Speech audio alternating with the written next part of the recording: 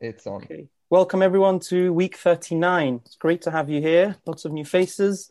It's part of the series, second part of Principles from the Writings of Rambam with Rabbi Dweck. A few quick messages. I'm sure you've all seen the journal by now, and we hope that you enjoy reading it. Please share it. Share it across your networks, your communities, your synagogue newsletters. You can get the word out. Also remember to subscribe to the new podcast and the YouTube channel. It does help. There are a few people that have been working quietly behind the scenes that Sina and Rabbi Dweck would like to thank by name. And that's, I'll just name a few. Matthew Miller from Chicago, Michael Chok from Israel, Lauren Grunsfeld from New York, Asaf and Ohad Fedida and Avnei Yeshurun, all from Miami. And there's also others, but apologies if I haven't met. You've muted. All instrumental in the release of the journal and the podcast and all technical matters. So thank you so much. All your input is much appreciated. Final thing from me. Next week we have a very special Pesach event that has not been advertised yet. You're hearing it first here. We have the pleasure of hosting Rabbi Dr. Joshua Berman, Professor of Tanakh Studies at Bar Ilan, who recently published Ani Ma'amin. And he'll be in conversation with Rabbi Dweck, where they'll be talking about Torah min Hashamayim and what that really meant to Chazal, the different Rishonim and the Chachamim. And I'm sure it will be a fascinating discussion, and we hope to see you all there for that. That's it from me, Rabbi, Bechavod. Thank you, Avi. And thank you, Sina. And thank you, everyone, for joining tonight. It's good to see you all. I'm going to say two things about tonight's shiur. The first is, it may go a little bit longer than an hour, not much longer, a little bit longer than an hour, because I want to be able to give a whole kind of picture around what it is that I'd like to share with you tonight. And two is that you need to buckle your seatbelts, because it's been my experience, although, I recognize that the members of the Habura are a bit more vetted than the general population and audience. It's been my experience, and when I share these elements of principles with people, it's quite jarring.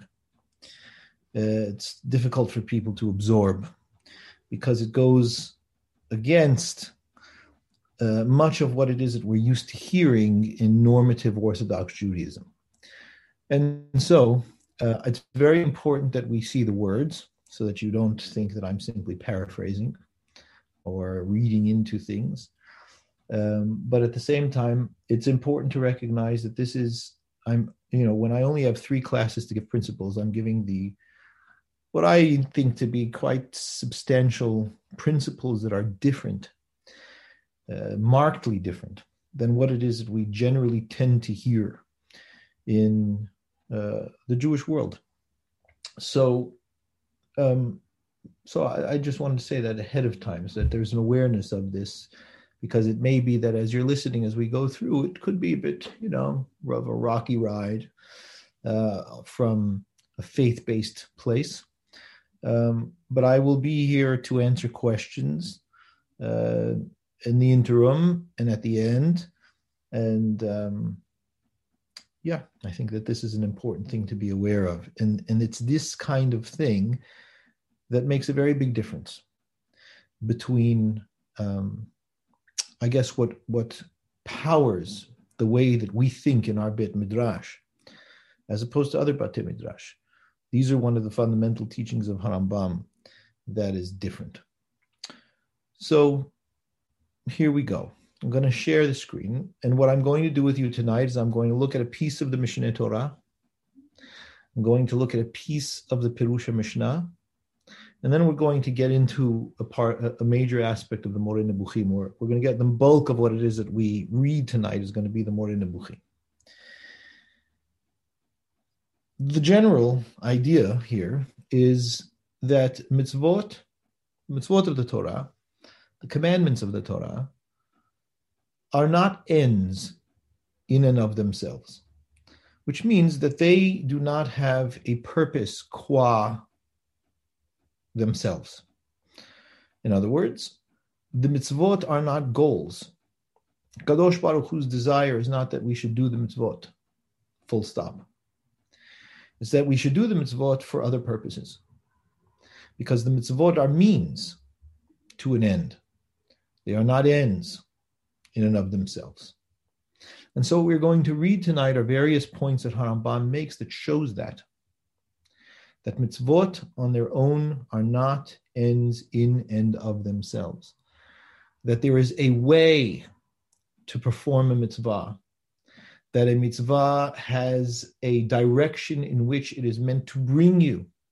Mitzvot can be done wrongly, and mitzvot can be done rightly. And so we're going to, and what makes them wrong or right is the end that they are aiming us towards. And if that is there, if we are focused on that, or at least aiming towards that, conscious, not conscious, then a mitzvah is a mitzvah. But if not, then it isn't. So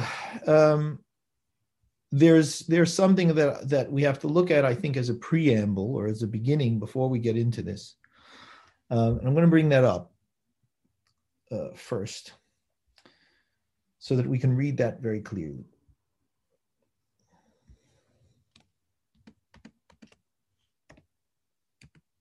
Bear with me.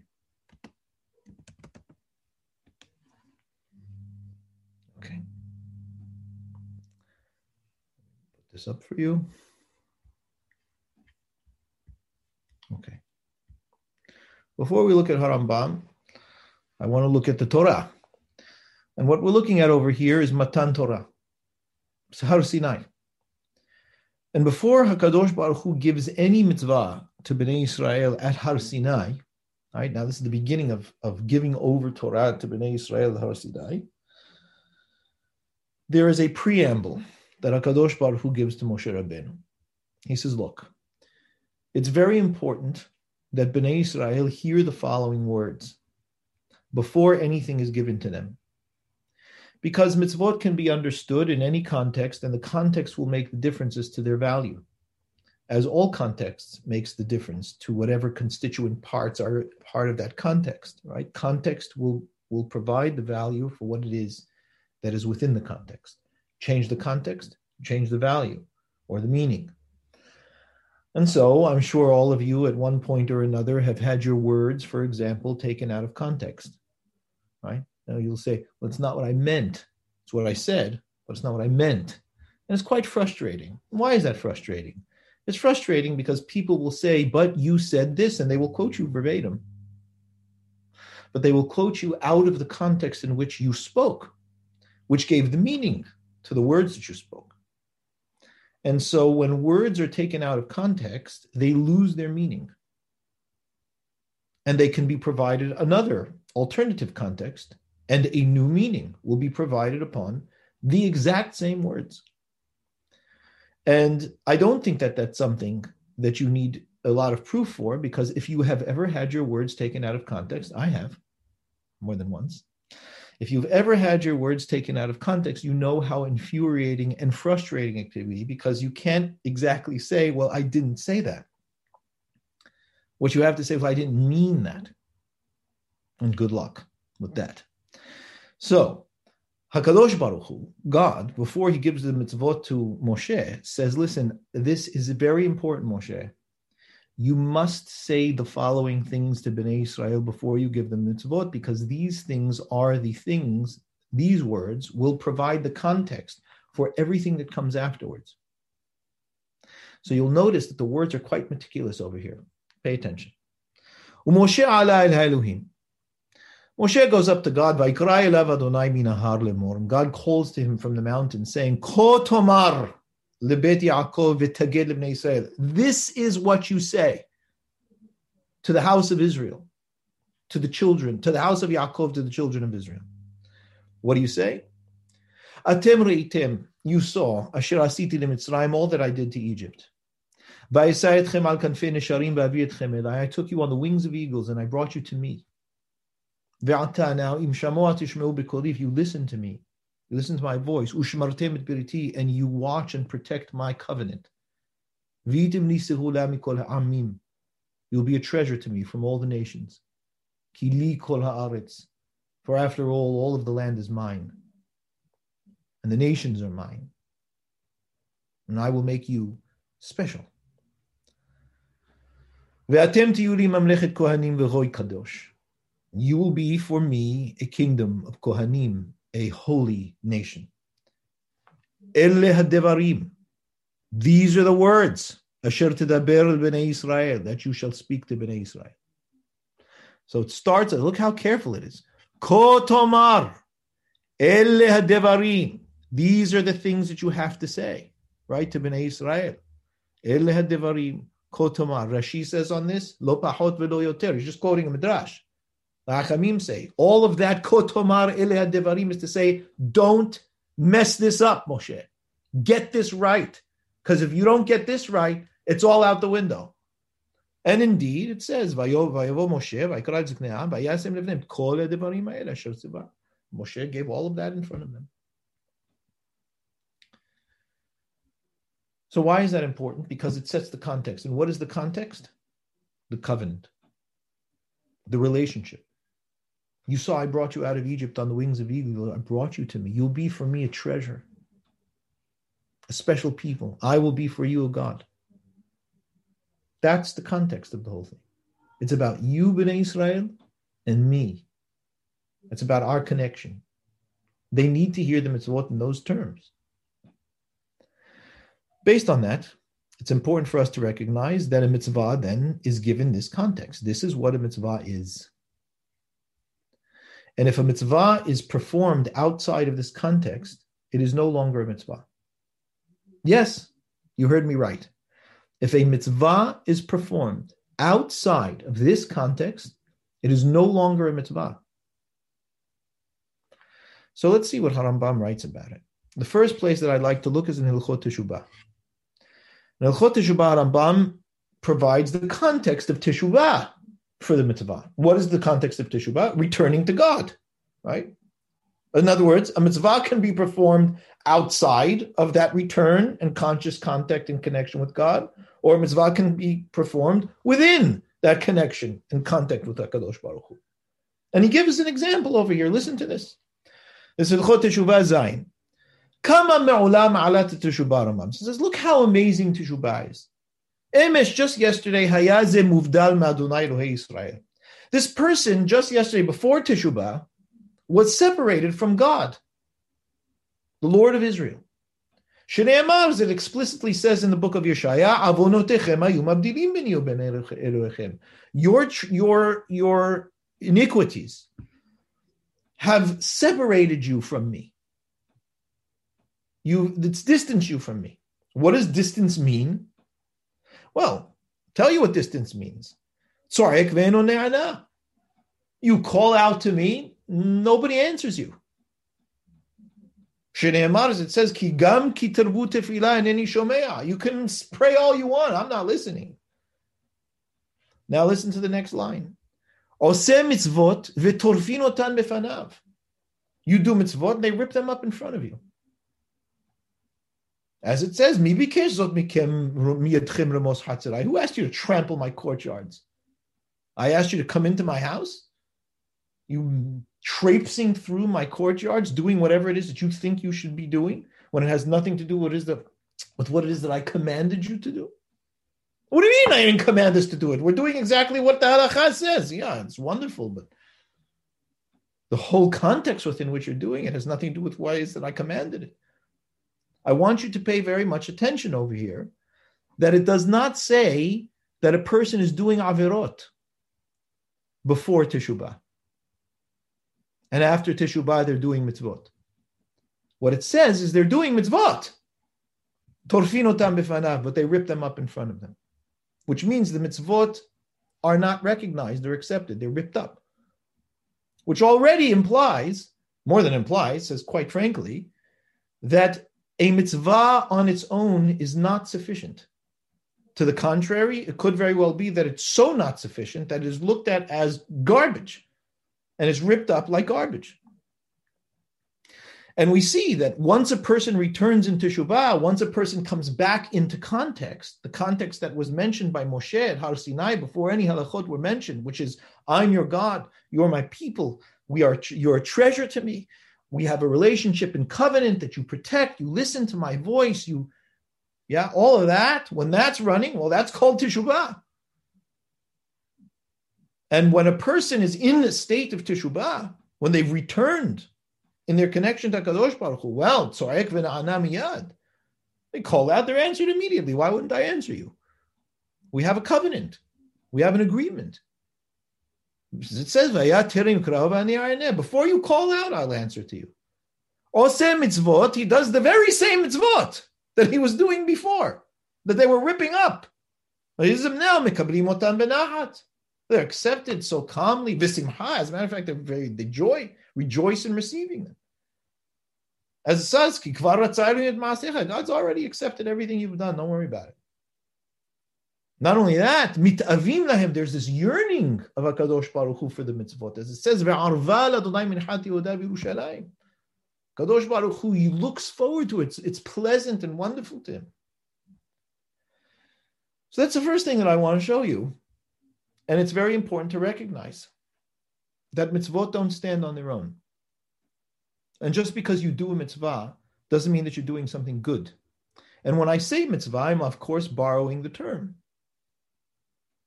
Because mitzvah literally means commandment. And commandment is only a commandment when it is what HaKadosh Baruch Hu commanded. And HaKadosh Baruch Hu did not command acts alone. HaKadosh Baruch Hu commanded a framework within which the acts should be performed. And when the acts are performed outside the framework, they are not commandments. They may look like commandments. They may smell like commandments. They may feel like commandments, but they're not commandments. So when people tell you on Yom Kippur, for example, just do another mitzvah, take another mitzvah on, that's poor advice. It's poor advice because if the context within which you're doing the mitzvot is already a problem, taking another one on is not going to help. And what we're going to find is HaKadosh Baruch Hu actually is not interested in the number of mitzvot that you or I do. So that is a side problem. Because what HaKadosh Baruch Hu is interested in is in the quality of mitzvot that we do, not the quantity of mitzvot that we do. Now, I want to be very clear. I don't mean by that you can do a few mitzvot and then sin the rest of the time. Let's not make that mistake. Yeah, I just want to say that out. What I'm saying is that the number of mitzvot is not what HaKadosh Baruch Hu is looking for. Rambam teaches us. What HaKadosh Baruch Hu is looking for is the connection, the relationship that is created through the performance of a mitzvah. And guess what Rambam teaches us? All you need is one. Now, you do more than one, it's phenomenal, right? But it's one, and then it's a life that is working on trying to get one. But do not make the mistake of thinking that the more mitzvot you do, the better. More is not necessarily better. Depth, quality, consciousness, that's better. How do I know that? Well, I know that from the halakha that I just read you, first of all, that it is possible to do mitzvot and that they are ripped up in your face, that they don't stand on their own. And that means that a person can do a mitzvah to the letter of the law, follow every halakha, get it all perfectly logistically, and still it is ripped up. Because the context in which it is being performed is faulty.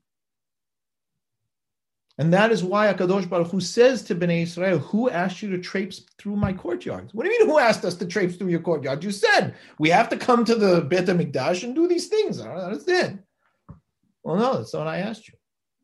As you'll see in a moment. So let's take a look at the question around the number of mitzvot, right? Where the advice to do more mitzvot, take on another mitzvah, is poor advice, based on what it is that we understand about the nature of the Torah. Let's have a look at the last Mishnah in Masechet Makot.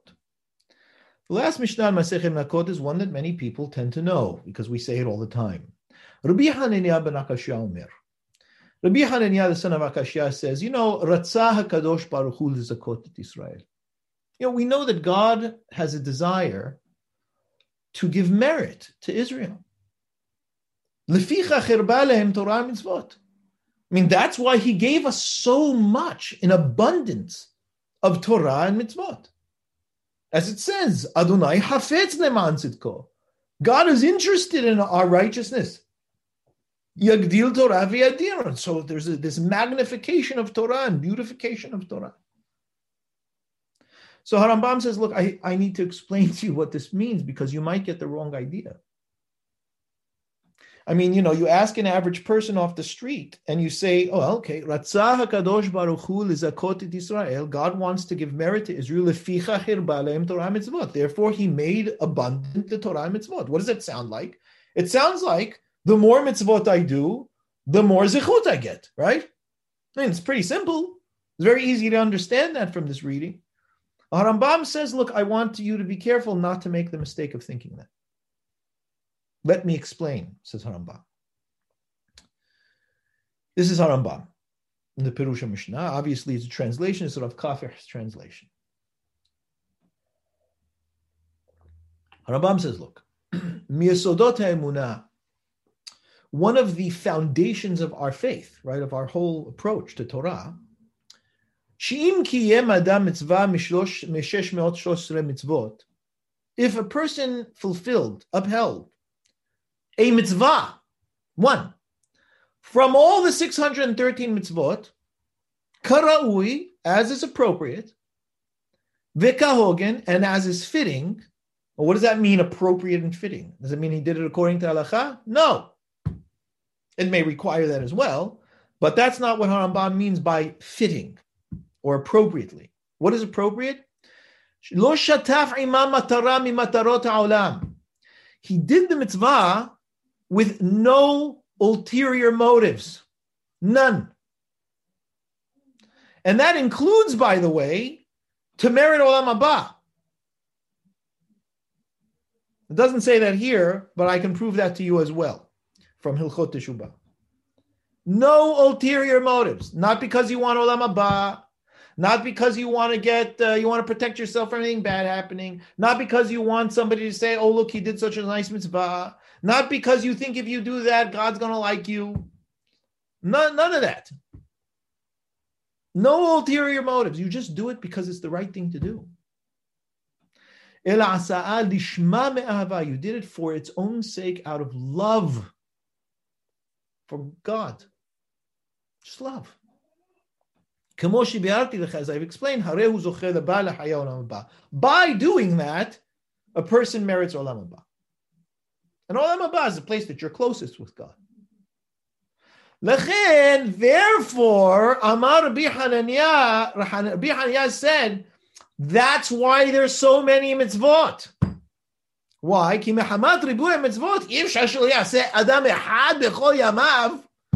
The only reason there's so many mitzvot is because it betters the odds of getting one right. It's not possible with all these mitzvot, you can't get one right in your whole life.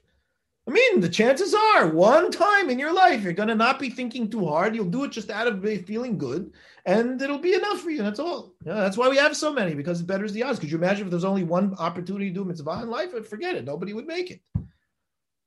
So now that we have so many of them, it betters the odds. Do you hear how Rambam is reading the Mishnah?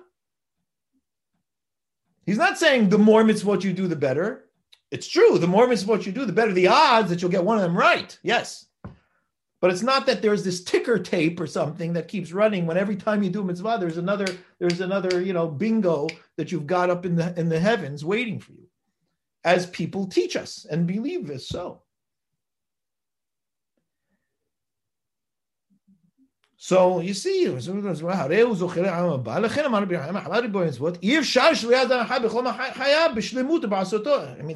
You're not going to do one right in your whole lifetime. And once you do it, once you do otah mitzvah, you do that one mitzvah right, so then that gives your soul its life in olam haba. He goes, I'll prove it to you. There's a story in the Talmud about this. With Rabbi Hananiah ben Tradion, Rabbi Yosef ben Kisma. Rabbi Hananiah ben Tradion was really living on the edge, because what he was doing was teaching Torah in public at a time that the Romans said it was against the law to teach the Torah in public. So Rabbi Hananiah ben Tradion thought he was being a very big tzaddik by putting his life on the line and teaching Torah publicly. So Rabbi Hananiah ben Tradion visits his rabbi, Rabbi Yosef ben Kisma, in jail, actually. And Rabbi Yosef ben Kisma says, Rabbi Hananiah, I'll tell you something. With the way that you're acting, I wouldn't be surprised if they don't wrap you up in a Sefer Torah and burn you in it. He said, what do you mean? Hashem Yazor. Rabbi Hananiah tells him, Hashem Yazor. He just figures, he's doing good. Rabbi Yosef says, I'm speaking to you things of logic and intelligence, and you're telling me Hashem Yazor? You're taking your life into your hands. I don't know what you're thinking. What, are you trying to be some kind of martyr? And then all of a sudden, Rabbi Hananiah ben Tradion realizes that maybe he's a bit off on how he's thinking about his life and the good deeds, quote unquote, that he's doing. Now, the story only gets crazier from this point on. So Rabbi Hananiah ben Tradion says to Rabbi Yosef Kisma, he says, Mani l'chaya olam haba. He goes, oh my goodness. Well, if that's what you're saying, well, what do you think my status is with regards to olam haba? Rabbi Yosef ben Kisma doesn't say, what do you mean? Look at you, how great you are, teaching Torah in public, risking your life. He doesn't say that. He goes, I don't know. Klum ma'aseh ba'alei yadecha.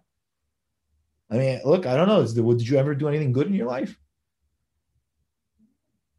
I mean, was there ever like a deed that, notice what the language is. He says, was there ever a deed that came to you, that happened upon you?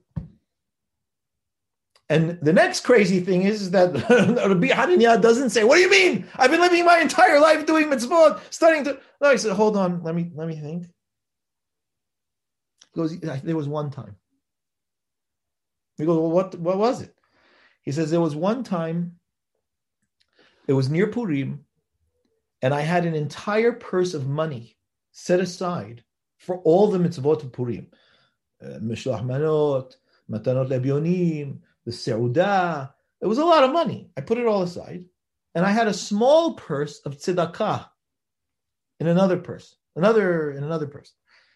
And an ani, a poor person, came to the door and asked for money, and I picked up the wrong purse. I picked up the purse of Purim money, and I just gave it to them. I didn't even think. I just gave it because it was tzedakah. And he said, well, Rabbi Yosef ben Kisma says, well, if that's the case, my soul should be with yours in Olam Haba. That's good. That's a pretty major deed. It was pretty good. And that's Rambam's proof to this entire thing. You read that story and you realize, I mean, what are they talking about? This is Rabbi Yosef ben Kisma, Rabbi Hananiah ben Tradion. Rabbi Hananiah ben Tradion had to sit and think what maaseh he did in his life that actually allowed him to merit Olam Haba. The man was, learning in Torah his entire life, engaged in mitzvot his entire life. Yeah, so it makes a very big difference to be able to understand this. First of all, you recognize that mitzvot are not ends. They're means to other ends. The major end being a relationship with God that isn't based on ulterior motives. Just like you want to be able to have a loving relationship that is recognized as whole and complete because there are no ulterior motives involved. That one loves and acts from that love and nothing else. And that is more foreign to human beings than one might think, and further out of our reach than one might think. And that's with other human beings, much less a God that we don't see, feel, touch. So yes, this isn't simple stuff that we're talking about over here. This is a serious endeavor. And mitzvot are meaningful in their quality, not in their quantity. And mitzvot become mitzvot only within the context in which they were performed. For the last half hour, I want to read the Moreh Nebuchim with you, because this will help to lock in that Rambam is not saying this by a haphazard nature. It is not some fly-by-night point that he's making on the side, but this is extremely important and consistent in the way that Rambam looks at things. And I will say that people ask, what is the difference between our Bet Midrash, the way that we think, and the way that other people think? Perhaps, the more, what we might call, for lack of a better term, Haredi approach. Well, this is a fundamental difference. And it's important to recognize it. And once one recognizes principle, one can see what is contrary to this principle when it is manifesting in the Jewish world. In other words, you will be able to see that this principle is not recognized by many people in the Jewish world. They look at it completely differently.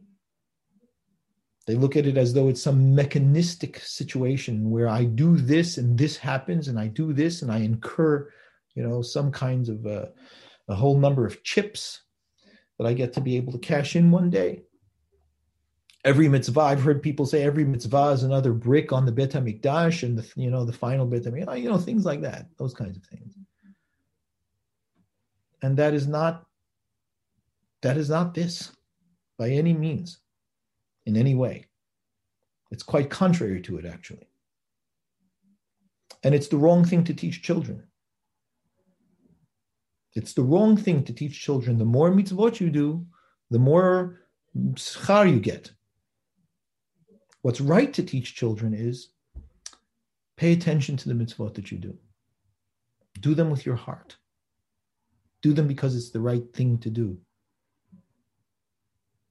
That makes a difference. So you can ask, based on that Mishnah that we just read and Rambam's Rambam's explanation that we just read, well, why are we doing all these other mitzvot? You're doing the other mitzvot because you're practicing. You never know which mitzvah is going to be the one. Every single mitzvah is an opportunity of a lifetime. And it is worthwhile being involved in that practice of one's life, because that practice helps develop the entire context of one's life. What are you busy doing? Are you busy practicing loving? Well, good. That's the right thing to do.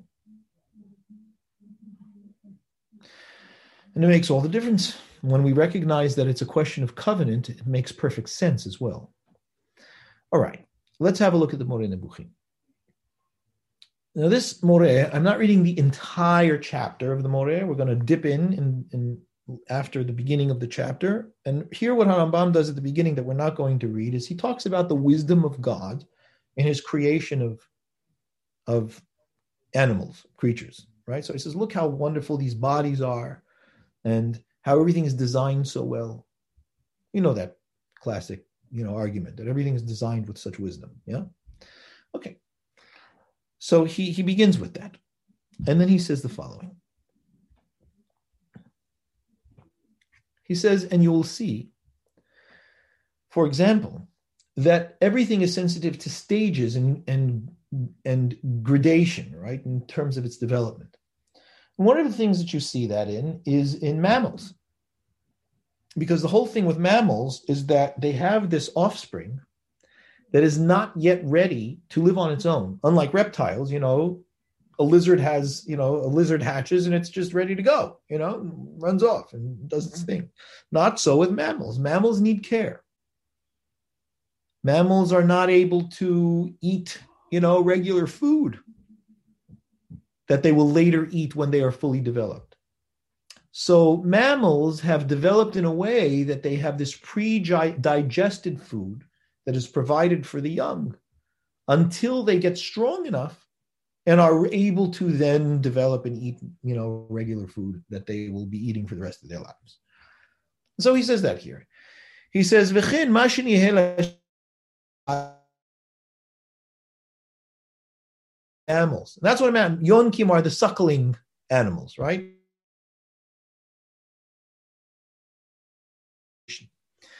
Because when mammals are born, they're very soft. And the most extreme, I'm saying this, right? The most extreme of the soft mammals are humans. There is no mammal that has the childhood of humans, meaning in terms of time. We have the longest childhoods of any animal on the planet, which is absurd. But the reason why that is the case is because our brains are so big. Rambam doesn't say that, but that's the reason.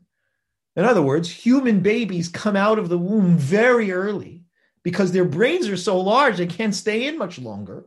And so they have to come out essentially like fetuses.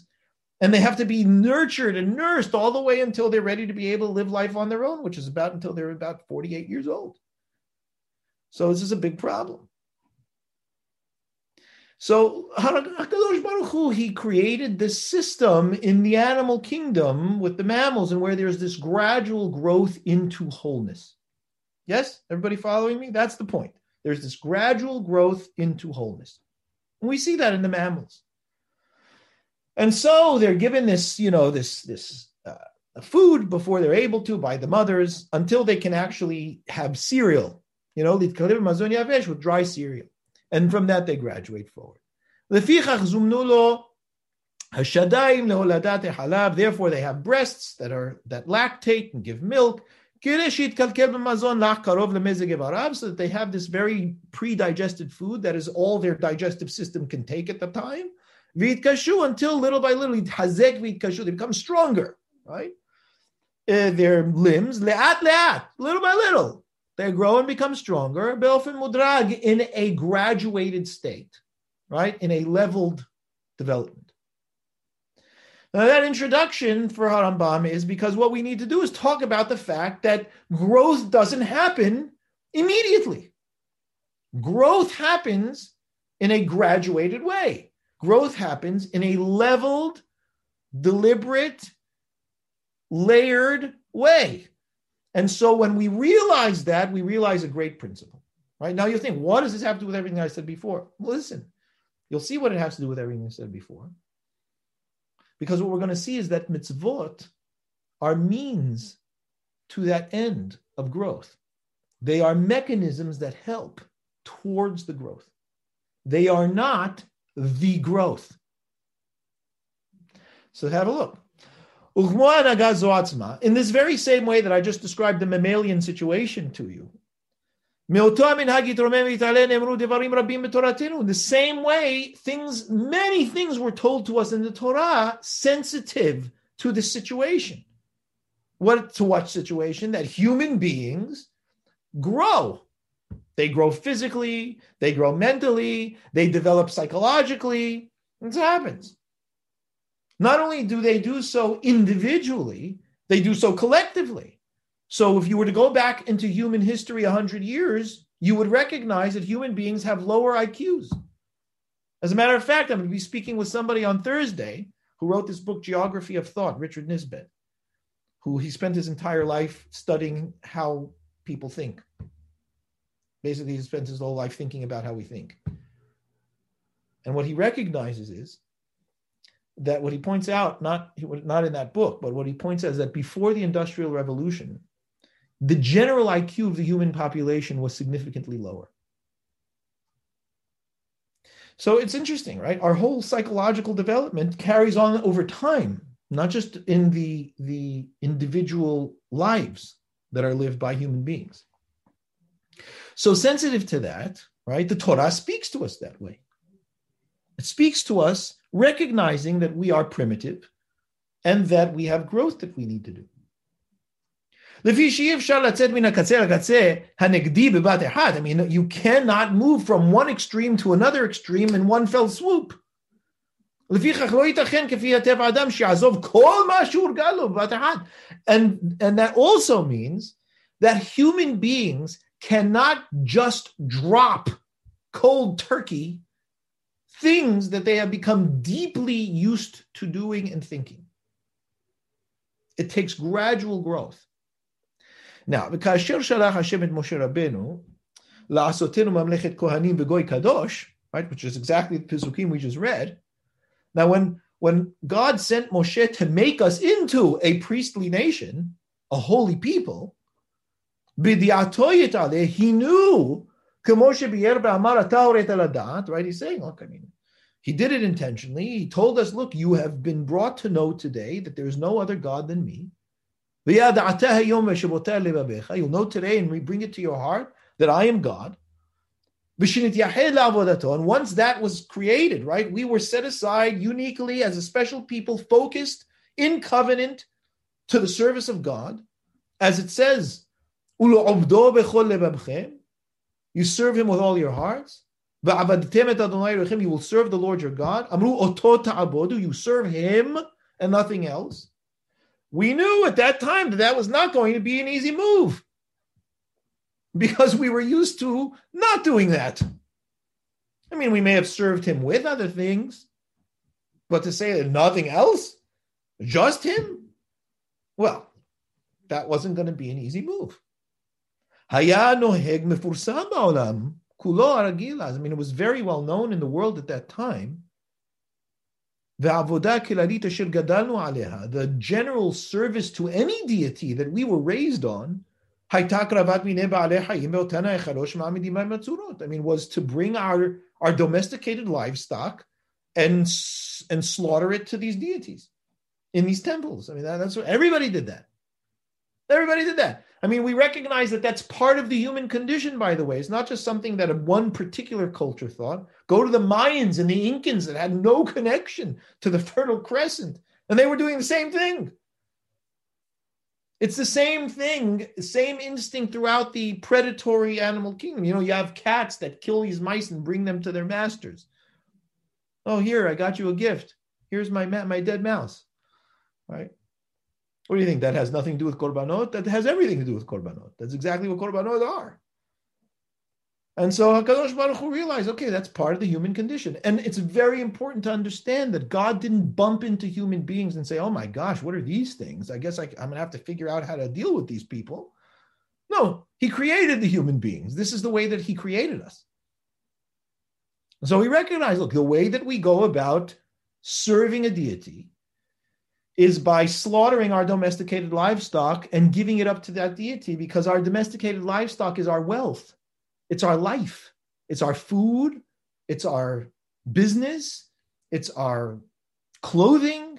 It's our coverings. It's everything. It's everything. I'm going to give that. That's a hugely valuable asset. I'm going to give that to God.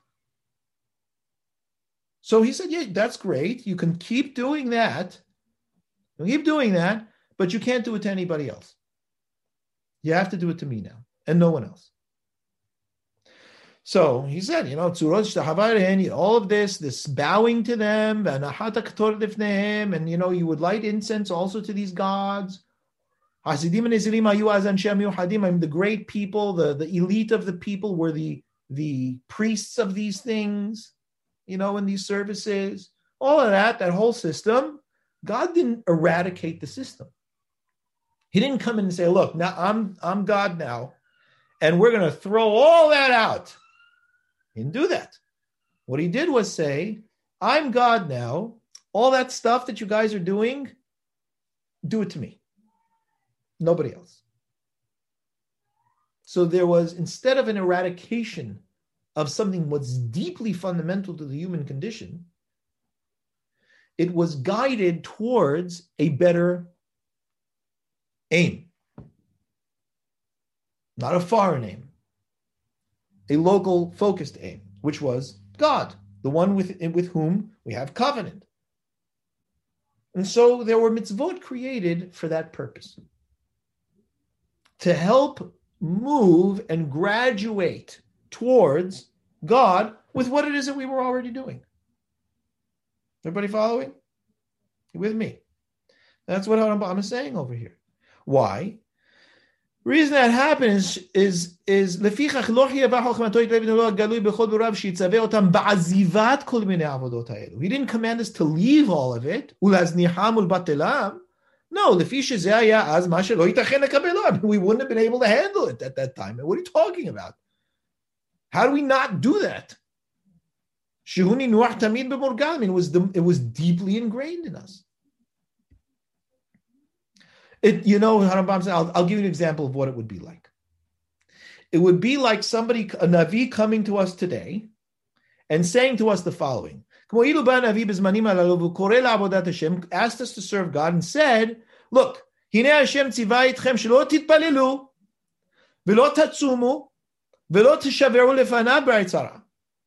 has now commanded you to think only of Him. Don't pray, don't fast, don't call out to Him in your times of trouble. Don't do any of that, religious stuff. None of that prayer stuff that you guys like to do. None of that. Just focus your minds. Just think, no actions. Could you imagine how we would do with that? How would we manage with that? It would be, to say the least, awkward. And we probably would mess up with it all the time because we'd be so used to doing it. So that's the way that we would normally act. And see, that's what it would have been like for the people to have been told no more korbanot.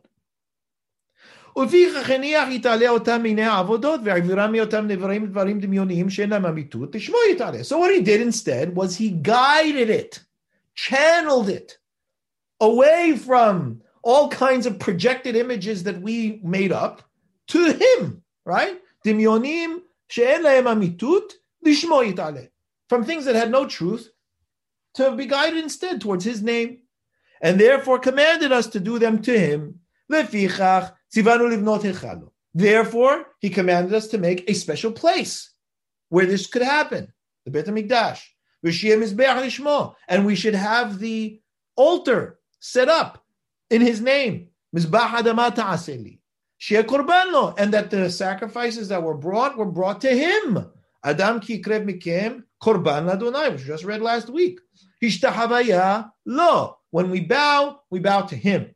Haketoret lefanav. When we burn incense, we burn them before him. All of it is us to him. And he commanded us and warned us not to do it to anyone else. That was the problem. Don't do it to anybody else. I'm not telling you got to stop. What I'm saying is you can do it to me, not to anyone else. You do it to someone else that is foreign. That is what we call zara. And that is foreign worship. And if you're worshiping anything other than me, that's not cool. And I'm not going to stand for it. And that's what it was. Now, what does that tell me? That tells me, first of all, it tells me that the goal in all of this was to pull me away from Avodah Zarah and to aim me towards my relationship with God. What's the end? The end is a relationship with God. The means is my human behaviors towards deities. The goal is not that behavior. The goal is the connection. The behavior is what helps create the connection. The behavior is a means, not an end. Yes? Now you can imagine what happens when the means become ends. Well, that's a bad thing. That's actually a really bad thing. Because if the means become the ends, that means that the true end is no longer the end. And we've lost the plot, as we like to say in this country, one of my favorite terms. We lost the plot. And the amazing thing is that all God says in the rest of the books of the prophets about korbanot is, you lost the plot. Don't do me any favors. You can shut the whole thing down and you can keep your animals. Keep your little cows to yourselves. Really. I promise you, I'm not interested in your barbecues. So he writes, the whole point was to establish firmly this major ideal, fundamental idea. And what is that? The knowledge of God and his unity and our connection to that. Now listen to what he says. He's writing, remember, this is the Moreh Nebuchim. He's writing this to his student, who's his elite student. Right? He didn't write this just to anybody. This is the same student that Harambam at the beginning of the Moreh Nebuchim says, I'm telling you, my dear student, that it is more important and valuable to me to say something to you and get you to understand it than to speak to thousands of people. V'yode'ani, he says to him, now I know what I just said to you is going to be a tough pill to swallow. Because I know what you're going to tell me. I see that your soul will reel back from what it is that I'm saying to you. You're going to say, I think my Rav has lost his mind. Be'echlet, I'm no doubt that that's how you're going to feel. B'machshava rishona, in your first thought. It's going to be difficult for you to understand. And you will ask me, and you'll say to me, look, you're telling me that this is all means to an end? That these are just vehicles towards something else? If that's the case, why are they so meticulous in their law? Why so many details? And wouldn't it be enough to just do this with broad strokes? You'll say to me, they're so detailed in such specific times, in specific ways. You're telling me all of them are not ends in and of themselves? They're not themselves goals? To bring me something else? I mean, it's as if it's some kind of like cunning plan that God had. So that he could get what his ultimate goal was. Well, that's true, yes. And you'll ask me, this is a key question people ask all the time. Why don't you just tell us to do the thing that he wants us to do, instead of telling us to do things that try and get me to do the thing that he wants me to do? So Harambam says, look, I know that that's what you're thinking. Listen to the answer. Shma teshubatcha, I'm going to explain it to you. Asher tasir midibichat aholi hazeh. Listen to what he says, so that you can get the sickness out of your heart. Because what Harambam is saying is that for you to think this way about the mitzvot is a sickness. It's not just wrong. It's sick that you think this way. So I'm going to explain to you. And I'm going to explain to you, I'm going to expose to you what it is that I've begun to tell you about. Excuse me. Excuse me. Yeah. He says, look, the Torah has already spoken this way.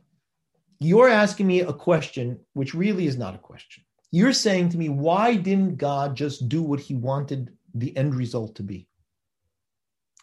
Really what you're asking me are, why are there processes? Well, the answer to that is there are processes. There's an element of the entirety of creation that develops.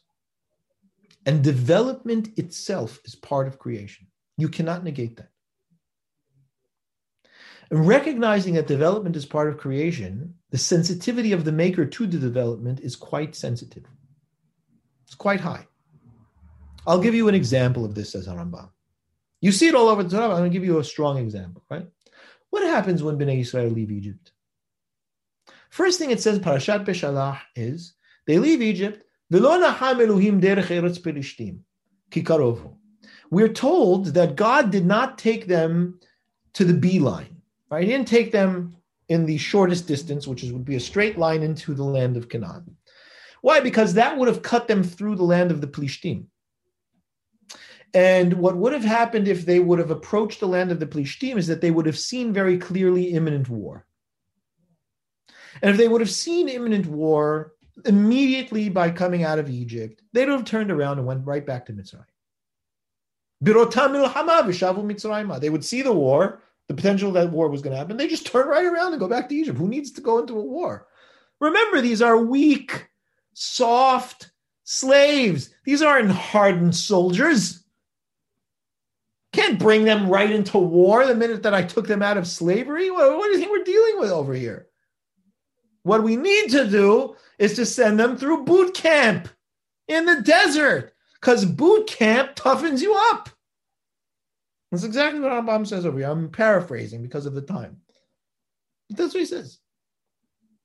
It's just naturally, it doesn't work. You can't push a square peg to a round hole. It requires gentle, shaving and working through and negotiating and growth and learning and so on and so forth. That's what it requires.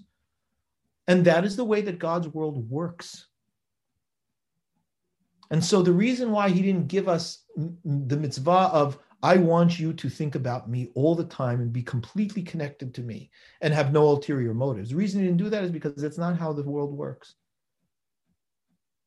Try it. You'll fail every time. It is a steady process of growth. That's why Eric Fromm in The Art of Loving makes a point of saying it is an art. And what is an art? If not a continued practice, a diligent, vigilant attention to the craft itself, a constant learning and growing. So that's why. And if you're going to ask me, what's keeping him from commanding us what he wanted us to do? And I know you're thinking that too. He can not only command us to do what he wanted, but also give us the strength to do it. Yeah, well, I mean, what is that? What's the point of that? Robots? Undermines the entire endeavor. The point is that HaKadosh Baruch Hu tells us, this is what I would like you to do. You do it. And I have patience and understanding for the growth that you need in order to be able to do it, but I'm going to guide you. Because if I leave you to do whatever it is that you think you'd like to do, you will not get there. So no, I'm not letting you just continue sacrificing however it is that you want willy-nilly. I'm strongly focusing it. And I'm gradually focusing, because you'll see, like, what ended up happening was there was commands of sacrifices, but you were allowed to sacrifice wherever you wanted until the Beit HaMikdash was built. And Beit HaMikdash was built for some time, over 400 years after leaving Egypt. It was gradually restricted and constricted and focused.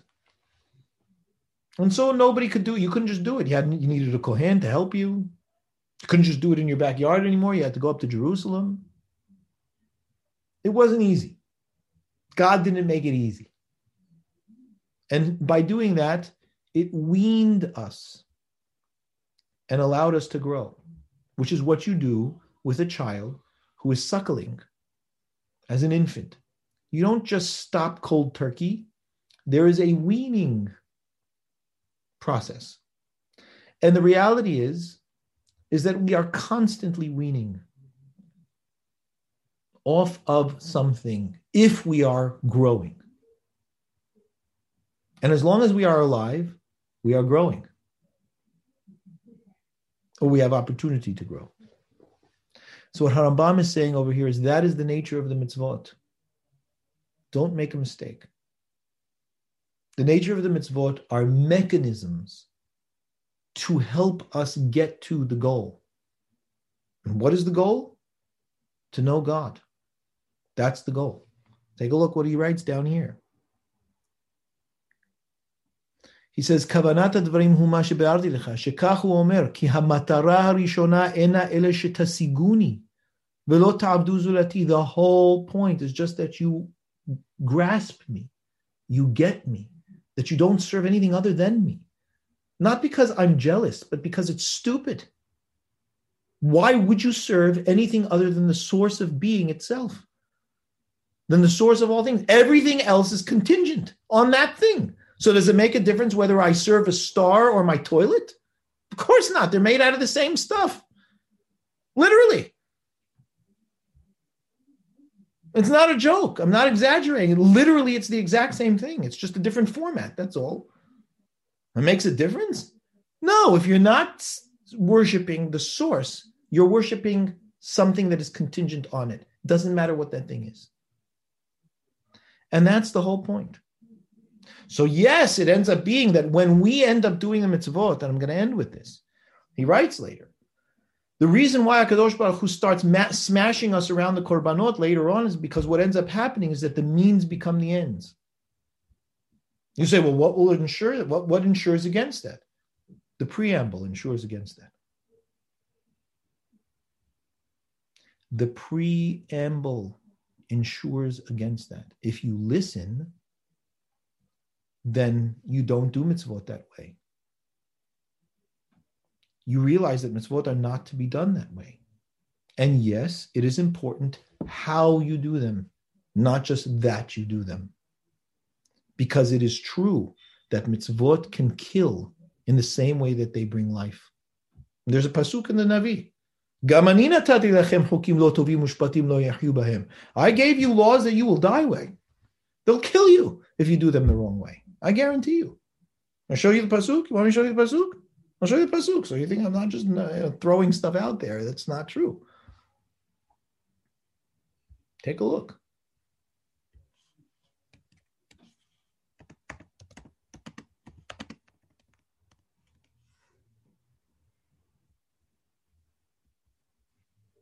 Look at this. God talking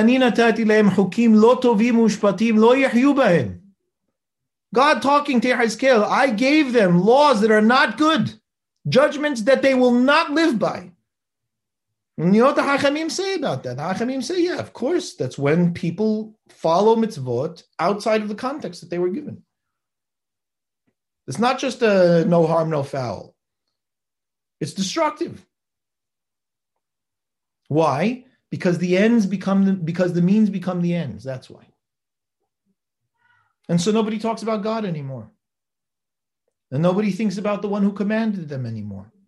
Nobody questions what it is that a person is doing in order to be able to maintain the connection and relationship and to grow towards it anymore. All it is how many mitzvot are you doing? And how meticulous are you in doing them? And have you studied the laws? But the preamble, that we don't speak about often enough. And that is why it is possible, as Rambam teaches in Hilchot Teshuvah, to do mitzvot and have them ripped up in our face. It is important to understand mitzvot are means to a greater end. And what is the end? To know God. To connect with Him in relationship with no ulterior motives. And the mitzvot are just mechanisms with which we can connect. That's all. But they are not ends in and of themselves. It's very important to understand that. So I'm going to read you the last words of Rambam just because it's much more powerful than I could ever say. And it's very simple. It's just his words. He says, I want you to understand that every time that the nation... Oh, I didn't share. Hold on. He says, I want you to understand that every time the nation is spoken to about this. HaKadosh Baruch Hu points out, goes, when I spoke to you in the desert, did I say anything about korbanot? My first speaking to you was the preamble. There's a pasuk in Yirmiyah. Look at it. Biyom hotziyo otam meretz Mitzrayim, on the day I put it over here. Okay. I want to find it. Over and over again. Yeah. Ki lo dibarti, is Yirmiyah. This is HaKadosh Baruch Hu speaking. Lo dibarti et avotechem velo tzivitim biyom hotziyo otam meretz Mitzrayim al divrei olav hazavach. Tell them, Yirmiyah, I didn't speak to their fathers, nor did I command them on the day that I brought them out of Egypt about korbanot. You want to know what I commanded them to do? Shema'u bekoli, to listen to me. Ve'ayiti lachem Elohim, and I would be their God. Ve'atem tihyu li le'am, and you'll be my nation. That's all I said. The korbanot were only within that context. I didn't say anything about korbanot. You think I really want their barbecues? So that's what he says over here. So Harambam says, why does it say biyom hotziyotam Mitzrayim, on the day that I brought them out? Because on the day that I brought them out, I set the preamble. I set the context out. And I didn't mention that on the first day. I was very careful not to mention that on the first day. So therefore you see, ki hatzivuy harishon lo haya bo divrei olav hazabach. The first command was not about korbanot. It wasn't even about mitzvot. It was just about the relationship. All the mitzvot are on the second path. They're the secondary element of the system. They're means, not ends. Same thing you find in Tehillim. He quotes the pasuk. So he says to him, every time that you see this mentioned anywhere in the Tanakh, Zohi HaKavanah. This is what it's saying. Don't keep your eyes off the target. Focus on the target. Recognize the means and the ends. And what is what? Havinehu me'od v'da'ehu. Understand it well and know it. The end. Yeah. So that's today's principle. And we'll do something else next time. But I think that that's a very important one for us to remember and know. So I will answer questions if anybody has.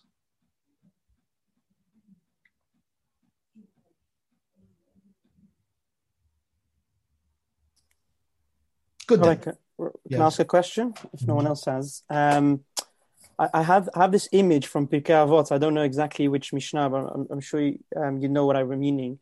Of this scale, where it's sort of weighing up the different mitzvot against the averot, and I think the point there it's making is that we don't know the value of each mitzvah, right? But I think the message I've always understood from that is, do as many mitzvot as possible, even the small ones, because you don't know that small one that you think is meaningless actually has a lot of value of it, and therefore the message I took from it was that do all of them as properly as you can, and then you're sort of then you get the point. And I'm wondering how, I don't know if you know that Mishnah I'm referring to. Exactly. I do know that Mishnah. Right. So I don't know how, maybe in this context. Well, you're reading one thing into it, respectfully, Avi. Yeah. You're reading the amount into it. Because what the Mishnah says is, Heveh mehashev kala kebahamura. You should value a light, quote-unquote, mitzvah equally to a heavy one. Why? She'en ata yodea matan secharan shel mitzvot. Because you don't know the rewards that a mitzvah holds. Why? Precisely that reason. You don't recognize the context within which a particular mitzvah may be performed, and therefore its qualitative power. It has nothing to do with quantity. It has to do with don't pick and choose your mitzvot because you have no idea what you're doing. Every mitzvah is an opportunity of a lifetime. That I mentioned. Every mitzvah is an opportunity of a lifetime because you don't know. You think Rabbi Haniyah ben Tradion realized that was going to be his ticket to Olam Haba, that guy who knocked at the door? No. So what the Mishnah is saying is, don't think that you understand the accounts. You don't understand the accounts. You have no idea which mitzvah is going to be the mitzvah, or which mitzvah is going to be the moment in which you are able to do it with your full heart. Don't start quantifying mitzvot based on, this is a big one, this is a small one. By the way, Rambam, Rambam's perush to that Mishnah. He said, what is a mitzvah kala? He gives an example. What is a light mitzvah? He says, learning Hebrew. Midat Lashon HaKodesh. Learning the Lashon HaKodesh, which is different than Hebrew technically, but still. Fascinating. Right? So he says, look, don't mess around. You recognize that these are all means to an end. So if you think that you recognize the ends, don't make that mistake. That's what the Mishnah is saying. Does that make sense? Yeah. Okay. Jack. Firstly, thank you. That was fascinating, mind-blowing. Secondly, just a two-parter. Does it relate to what we discussed last time about the time of the mitzvah being something that's fundamentally then to connect us, and so it's something that we will on some level find some attachment to? And then I guess hold on. So I'll answer that. Hold on. The connection that we mentioned last time with regards to Hukim and the giving of Tam is in order that there should be a greater sense of relationship and connection, to the mitzvah, that I feel a connection to the mitzvah. I feel like the mitzvah is something that I recognize and relate to. So it's part of it in that sense, but I wouldn't confuse the two as being the same thing. Yeah.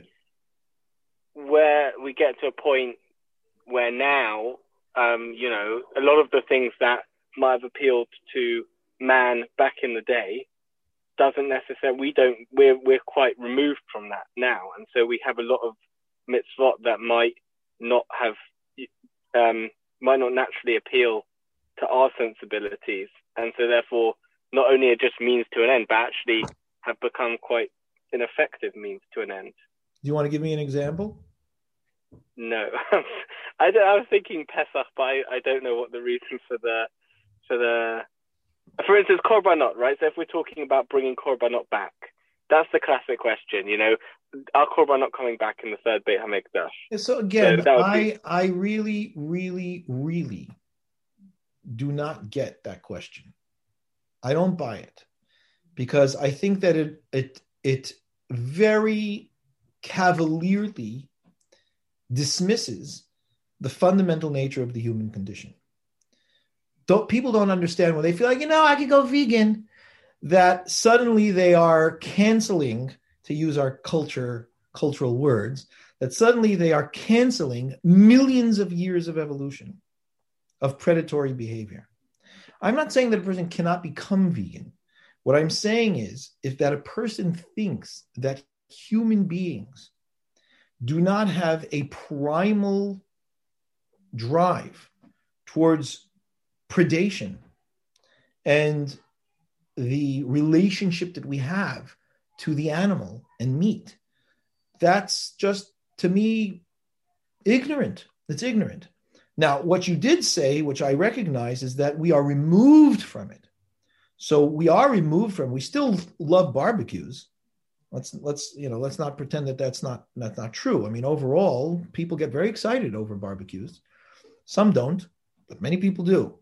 The problem is that we actually think that those patties of meat that you purchase in these nice little styrofoam, trays with plastic wrap around it is how those things ended up coming into the world. We forget that those little patties are ground up flesh of a cow. And we're still doing it en masse. I don't know about you guys. You guys don't necessarily have relationship to Shechita, but I mean, I have to oversee the board of Shechita as part of my job. I now ask other people to do it for me, but I've visited the abattoir more than once. I've put my hand inside the carcass of a bull very, very happily. I'm a Kohen. I have no problem with that. And I had steak the next day. I don't have an issue with it, but personally, I don't have an issue with that. But the reality is that we have removed ourselves, but nonetheless interact with it every single day, which is much worse. Because now we look at animals as nothing more than units of food. Nobody pays attention when they sit down to have a wonderful steak at a lovely restaurant that they're eating a bull. Nobody thinks of that. Nobody actually thinks of it. But that's exactly what's going on. So we've taken this whole concept of korbanot and we've thrown it into an abattoir and we've made it dinner and lunch instead of something that is a much more exalted way of approaching God, and for that matter, a much more respectful and intimate and sensitive relationship to the animal. We don't even look at it. We have no sense of what it is, what the animal, the whole experience of eating an animal is. I'll tell you, I'm saying this honestly, some of the most sensitive, kind, empathic people I have met are people who slaughter animals all day long because they have a sensitivity to life and to the animal nature that we are.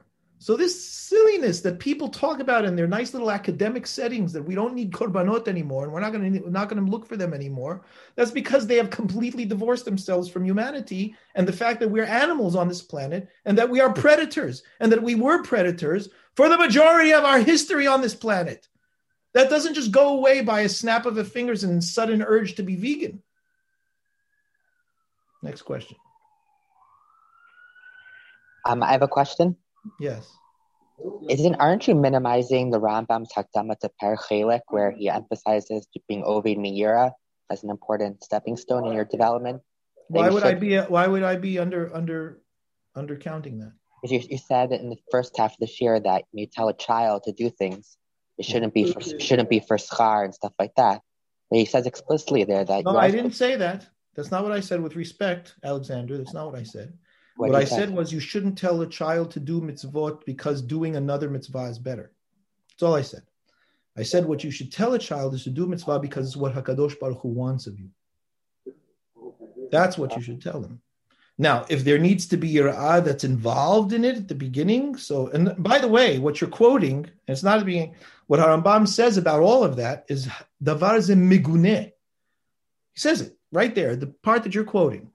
Now, it doesn't mean that we don't need to do it because that's exactly the same place where he says one has to be gradually honed into what the goals are. So you tell a child you do this because otherwise it's a problem. Now, the truth of the matter is what it is that what Rambam says over there is the way to get a child to do it is to tell them, do this and I'll give you something for it.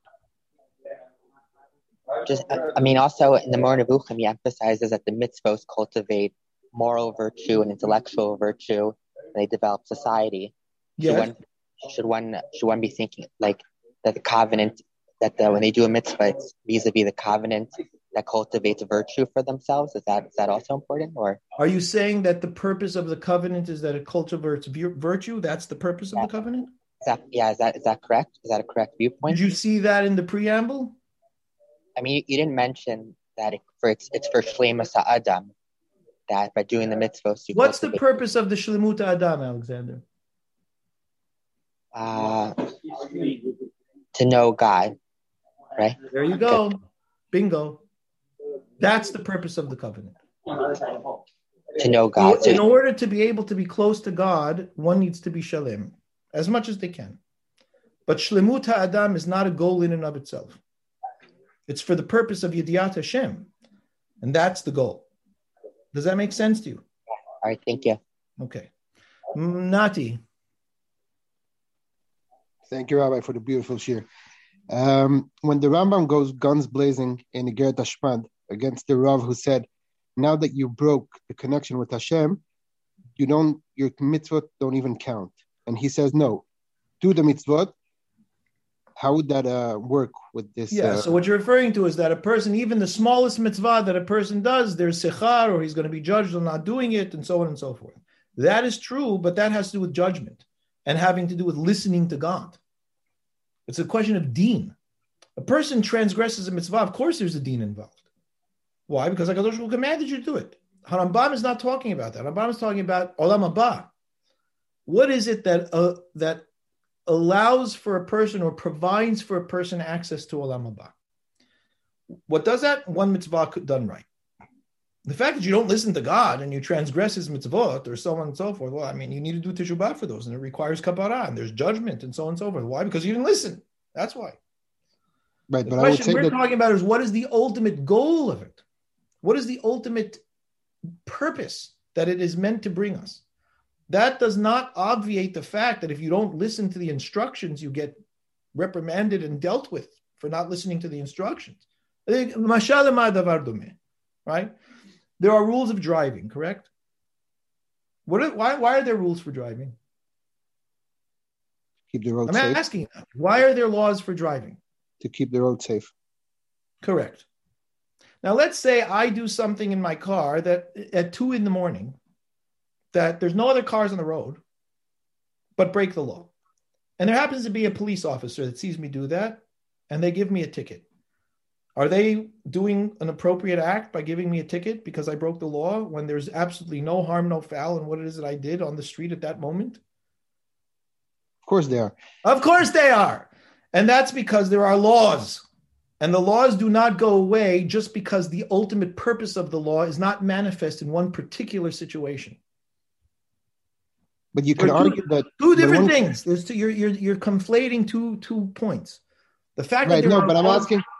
One could argue that once you didn't give up your life for Kiddush Hashem, basically you broke the connection. You're doing the mitzvot as something that's not in light of the special connection that you have with Hashem. The Rav there in Igeret Hashmad is saying your mitzvot don't count as anything. Why? Because you took it out of... Correct. What the Rav is saying is that because you have had to do a mitzvah to save your life, or you have to do stop doing mitzvah or do an avirah in order to be able to save your life, none of the mitzvot that you do are meaningful anymore.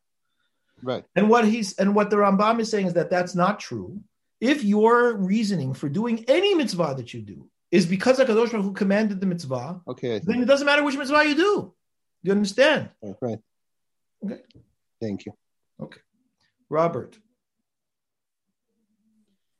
I guess, isn't there a danger that someone will say, well, I understand that the ultimate purpose of the mitzvah is to connect and get close to Hashem, and I can do that without the mitzvot.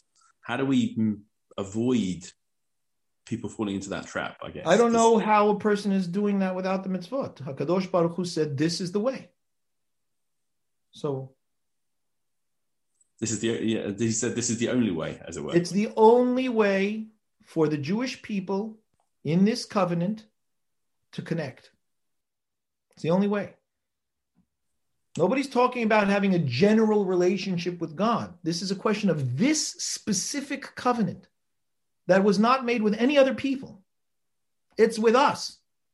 And in this covenant, these are the mechanisms that provide connection. So if a person wants to say, well, I can do it by myself in my own way, well, that's fine. Maybe you can, but not within this covenant and not as a member of the nation of Israel defined in the definitions the Torah provides it. You're opting for some other kind of program? I mean, okay, good luck, but it's not this. Nor is it Judaism, by the way. One cannot simply say, well, I'm going to connect and call whatever it is that I feel like Judaism. There are very clear definitions of what the nature of this covenant is with Israel and God, and what the mitzvot are in the context of that covenant. And, that's what it is. I'm not saying that another person doesn't have an opportunity to be able to have some level of relationship with God. But that's not what we're talking about over here. We're talking about this covenant. We're talking about how it is that we connect in this sense with God. And then presumably, even for the non-Jews, they indeed also have a covenant. They have the Noah. I don't know what covenant they have. There's no evidence for that. I don't know what it is. Maybe they do, but I don't know what it is. So there may be, not that we know of. Testament is not covenant. There's a big difference. The covenant with Israel is manifest in this world, in this life, in our history, not somewhere else. So that's all we know. That's all we know. There are times where God's made covenants with individuals, with different things. I'm not talking about that. I'm talking about this covenant that we have with God. That's all that really interests us for our purposes. It's also, people think that the Torah is this book that's meant to enlighten the entire world. It's not. If it's done that, it's done so in an ancillary way. The purpose of the Torah is only for the covenant. And what it says in the Torah is only for the covenant. It's very focused. It's very specific. Okay. Thank you. Rav, can I ask a question before we go? Sinner. Absolutely not. What do you mean? You do everything else. This is not, you're not allowed to ask questions. The hand feature doesn't work for me. So well, we worked that out on purpose. I'm just kidding. What is it? Yeah, I'm sure. First of all, thank you very much. My question is, at what point in Jewish history did this shift occur where mitzvot were deemed as being ends in and of themselves? It's as old as the Beit HaMikdash and the Korbanot. I mean, never went away. It's always part of the human condition. That's why you see God saying, who needs your Korbanot? It's the same thing. It's just a different mitzvah. It's as old as time. It's always been there. So it's a human tendency more than... It's the same thing. It's like saying, when did the shift change that people love for ulterior motives? Or when do people look for shortcuts? Welcome to humanity. Hannah Valeria. Thank you very much, Rabbi Dweck. You've relieved a bunch of questions I've been suffering with for about 5 years. So you have no idea how grateful I am. All in a day's work. Yes, I'm very relieved. You have no idea. So a little follow-up question. So basically, when you tell a child you should do X, Y, and Z because that's the right thing to do, is that an internalized value? Is it internalized mitzvah, or are you missing that context. Is it a what that you mitzvah? I didn't understand the word. Like an internalized mitzvah now, or is it? Do you feel? Would you say it's missing the covenants? It's missing the point. It's no, not, I don't think it's missing the point, and I think that we have to recognize in that we pointed out that children also require training. So they go from gradual to more. So to say to them, this is the right thing to do. Why? You would say because, God commanded this, and this is what, is the right thing as a Jewish person to do. There's nothing wrong with that. Does it internalize it?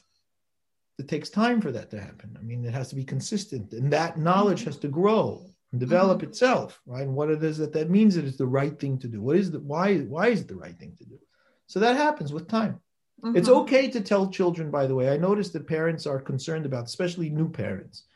And people used to ask me, they still do, but, especially when I was in the school, but they still write to me about this all the time, because usually a 3-4-year-old starts to ask about God and, all these kinds of things. It is okay to say to a child, you will understand this more as you get older. So you can give an answer that is right for their age and say to them, keep thinking, and we will talk about this as you grow. You will have better understanding of it. And you can say, I too had better understanding as I got older. And that teaches a child patience. It's very important. It's very important that a child should understand that learning happens over time and that there needs to be patience and commitment to learning. It's very important. It's one of the reasons, and I'm going to end with this because it's getting late. Rabbi Yaakov Weinberg, who was the Rosh Yeshiva of Ner Israel Rabbinical College in Baltimore, he really didn't like Sesame Street. And the reason why he didn't like Sesame Street was because Sesame Street taught children that learning is always fun. And it's not. It's not. Sometimes you have to plow through a ton of stuff that just is not fun, right? It's just that you need to learn it. Anyway, whether it was extreme to not like Sesame Street or not is another question, but that was his concern, right? So it's very important to pay attention because the things that we teach children sticks. And that's why Rambam writes, for example, you never teach children to lie. Don't lie to them and don't teach them to say things that are lies. You teach them to lie. So be very careful about, we have to be very careful about it. All right. I was asking from a personal perspective because this is what I was taught as a child and it stayed throughout my growing, is that there's certain things that's the right thing to do without necessarily that having. And there are many things that my parents still do that they don't know, didn't grow up in an outwardly religious family, that it's called a mitzvah, but they know that that's the right way. They just doesn't occur to them. You know what I mean? So that's good. It is good. It's not a bad thing, but I'm saying that needs to grow as well. Right? That needs to go. All right, everyone. Thank you so much. It's 10 o'clock. Thank you for your time and a marvelous class. And we look forward to seeing everybody next week.